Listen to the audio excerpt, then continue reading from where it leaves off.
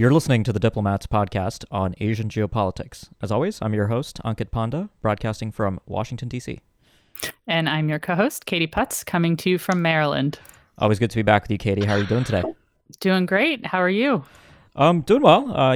International travel is beginning to pick up again, which is nice. I'm looking forward to getting back to Asia soon, actually, for the Shangri-La Dialogue, which I know we used to talk a lot about on this podcast in 2019 and prior. So it's very much going to be good to be back on the ground. Very exciting.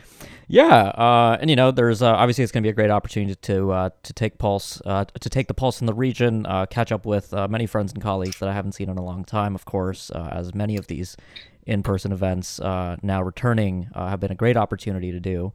It is good to see people. It is. It really is. I think there's a value that's sort of ineffable to in-person interactions. At least that's my sense. In any case, let's sort of give our listeners a little bit of an overview of what we're going to chat about today. So this episode is actually, I think, a direct response to some emails and Twitter DMs I got in April, really asking us to talk about the Chinese draft agreement that leaked with the Solomon Islands, which is certainly, I think, maybe shockwaves is a little too heavy, but certainly I think spooked a lot of people in Washington. We had a U.S. delegation led by White House and State Department officials go out to the Solomon Islands in April, and some of our listeners probably haven't thought a lot about the Solomon Islands in the past because, frankly speaking, this is not a country that the United States has traditionally given a lot of attention to. But when China has a security agreement with a country in the current geopolitical environment, that tends to sort of bump you up the notch of relevancy in Washington, and I think that's certainly been the case. Of course, longer-term subscribers and listeners of the podcast might recall the discussion that we had a few months ago in late 2021 about the domestic political unrest in the Solomon Islands, which, we sort of, I think, do need to talk about the domestic component in a bit, Katie, but I think I'll leave that to you.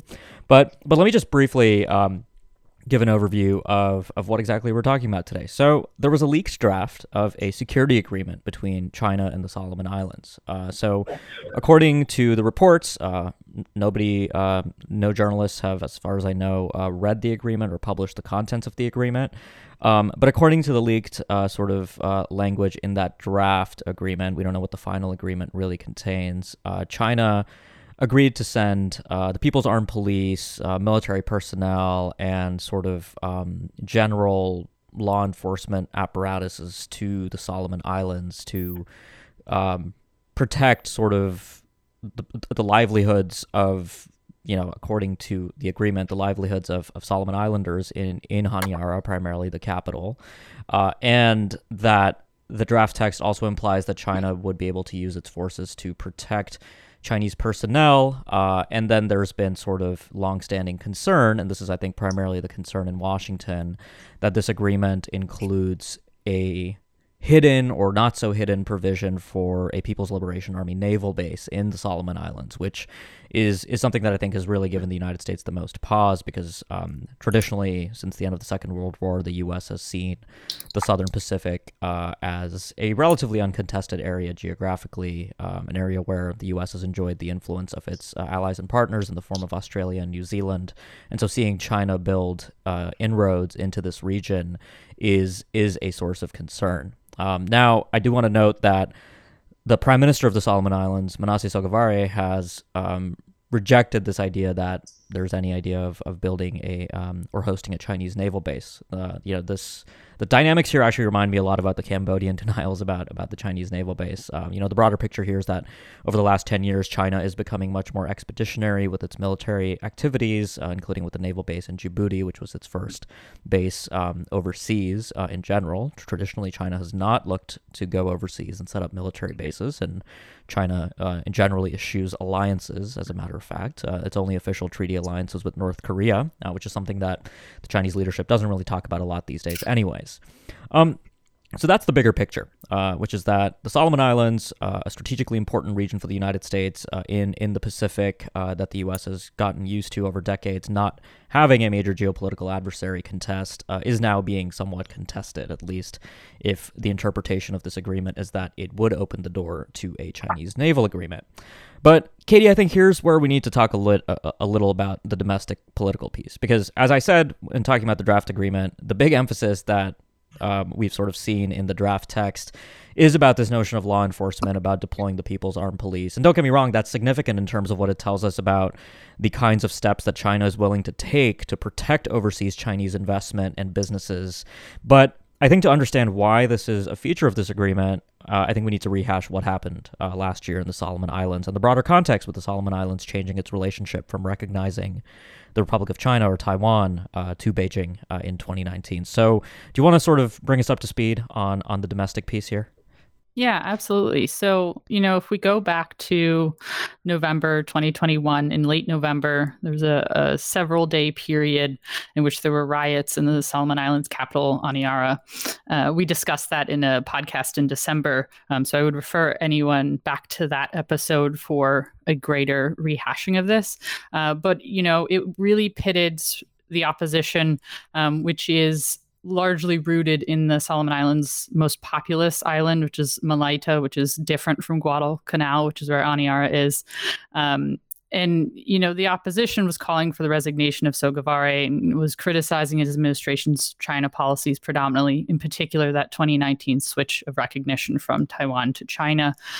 Peacekeepers were flown in from Australia and New Zealand, which incidentally, some of those Australian and New Zealand peacekeepers were still apparently guarding Parliament when the China deal was being announced in April. And so, the Sogavare government has, like you mentioned, said, there's no provision for a Chinese military base. The caveat is we don't actually know what's in the final draft. China does not publicize the details of its security agreements, so it's taking Sogavare at his word and taking China at their word, which I don't think they've said very much publicly about this. And Sogavare said, this deal with China doesn't negate other security agreements like those that Solomon's has with Australia and New Zealand. I thought some of his language was pretty strident. He called it utter nonsense. The quote, unfortunate perception held by many leaders that the region's security is threatened by the presence of China in the region. Now, certainly, I think as you went over some of I think we should dive into the international reactions, but there's a clear domestic division over the China issue. The opposition very firmly opposed the 2019 switch from Taiwan to China and has kind of wrapped itself around that issue. The opposition leaders were allegedly might have been the people who leaked the draft. It's unclear exactly who leaked the draft agreement, but the suspicion is heavily on the opposition. Sogavare says that this deal reflects Solomon Islands' national interests. The opposition says, this is just one step away from being a Chinese colony. I think the sort of intertwining of the international with the local dynamics is pretty interesting, but it also sets up, I think, a pretty dangerous mix in which you have the Solomon Islands government under Sogavare somewhat as a Chinese proxy and the opposition as somewhat as a U.S. proxy. I'm not saying that that's a fact. That's sort of a reading of this, is you have certainly factions within the Solomon Islands that lean toward the U.S. and factions that lean towards China on this issue. And one can imagine how that could get even more complex down the road. Say there's another large opposition protest in opposition to the government's Chinese policies, and the government calls China instead of Canberra. And then what if the Chinese what if that gets out of hand? Because among the buildings that were burned during the riots were Chinese businesses. So there are Chinese interests in the Solomons and sort of a domestic yet international facet there. So, I think this security agreement coming after that unrest, I would be super interested about the timeline. I think I read that the opposition leader, Matthew Wale, had, said that they knew about this deal last year, that it was being discussed, and I'm curious about that timeline. But I think we should bring this back to geopolitics because that's what we do here on this podcast. As much as I drag us into local politics all the time, what was your read on sort of the international reactions? The New Zealand and Australia had pretty sharp reactions. The United States also reacted very, very interestingly. I do want to add one more sort of interesting factoid. In the United States' Indo-Pacific strategy, which was released in February, was unveiled in Fiji with a visit by Anthony Blinken. One of the things that was mentioned is the United States was aiming to reopen an embassy in the Solomon Islands, which it hasn't had since the 90s. And so you mentioned that the United States has sort of seen the Pacific as its ocean, but I think that policy highlighted that the United States hasn't been paying that much attention to the Pacific and is sort of finally waking up to the fact that active engagement is necessary. Exactly. No, I think that's a great point. And yeah, I think in this particular case, the domestic politics of this are incredibly important in terms of understanding the geopolitical context. Because, to put a finer point on it, I think there's a big kind of perception gap here, which is that, okay, let me start with Salgavari, right? I think what's interesting here is that he has a clear interest in this deal, which is that having the People's Armed Police and Chinese law enforcement entities on the Solomon Islands is actually going to help him stay in power and withstand domestic unrest. And so that is sort of a very self-interested thing. And for China, I think we've talked about this a lot on the podcast. We've been doing this podcast for more than 8 years, and since the Belt and Road Initiative was announced, which was around the time I started doing this podcast. I think one of the big lessons that China has learned is that domestic political changes in many of the recipient countries for BRI grants and projects can cause trouble. I think this has happened in Sri Lanka, in Malaysia with the change to Mahathir. It happened in Pakistan with the change from Nawaz Sharif to Imran Khan. Certainly in the Solomon Islands with the unrest. In Pakistan, there's been a series of attacks by Balok militants on Chinese workers. And so China is sort of taking a much more direct interest in protecting overseas Chinese workers and businesses. And of course, this is also, I think, factors into how the Communist Party broadly sees Chinese communities overseas as sort of something where China has a unique responsibility to offer protection. So everything I just talked about, has very little to do with sort of security competition and sort of, new Cold War grand strategy, so to speak. It's really about protecting investments, protecting Chinese citizens. And for Salgavari, it's about having a powerful patron that will take an interest in keeping him in power, which traditionally hasn't been something that China does, right? The Chinese talk a lot about non-interference in international affairs. And, it's not like Russia sort of intervening in Syria to keep Bashar al-Assad in power. Obviously, that's an extreme example, not exactly what's happening here. But China traditionally hasn't done that, especially in relatively far-flung locales like the Solomon Islands. But the other side is that the reaction in Australia, New Zealand, and the United States has, I think, seen this development firmly through a geopolitical lens, which is that this is an area that we didn't really have to think about too hard for a while. And here I say, I'm really thinking of the United States. I think Australia and New Zealand have very much seen this part of the world as much more salient to their interest, given that it's directly in their neighborhood. And I'll just interject. Sorry to interrupt you, but Australia and New Zealand's had peacekeepers in the Solomon Islands into the 2000s. Solomon Islands had a civil conflict in the 90s and into the early 2000s, and so Australia and New Zealand, certainly more than the United States, have actively been involved in the Solomon Islands, and I think the United States used them sort of as sort of extensions of itself in that realm. Right. No, I think that's terrific context. I think the bigger picture here is that this uncomfortable dynamic that is now facing the United States, Australia, and New Zealand in the Southern Pacific is, I think, a logical consequence of Chinese power rising and China's interests expanding around the world. China is doing business everywhere. Chinese overseas investment is exploding, and that's, I think, really the dynamic that's led to this. And it's uncomfortable. It's unresolved, and obviously, I think the prospect of a naval base is not something that we can write off, right? Even if it's not in the agreement, it might one day. I mean, when you have this kind of a relationship that begins to deepen, and you have Chinese law enforcement activities picking up, it's not difficult to imagine that in the future that opens the door to the PLA Navy establishing a naval base. So I think that's the primary concern here. But certainly, I think the bigger picture here is that this is what the world begins to look like when China simply grows in its ambitions and its scopes for its overseas activity. This is the sort of thing that people were predicting really in 2012 and 2013 when Xi Jinping came into power, and when he spoke in late 2013 in Indonesia and Kazakhstan about the new Silk Road and the maritime Silk Road, leading up to the Belt and Road Initiative more broadly, and so this is really, I think the bigger picture here. So, should we switch gears, Katie, and talk a little bit about the Australian federal elections? Yes, we should, because they also feature prominently China. Exactly, and they're about to happen, and so just. It's probably a good opportunity, actually, Katie, to sort of emphasize the magazine, which covers this in some detail.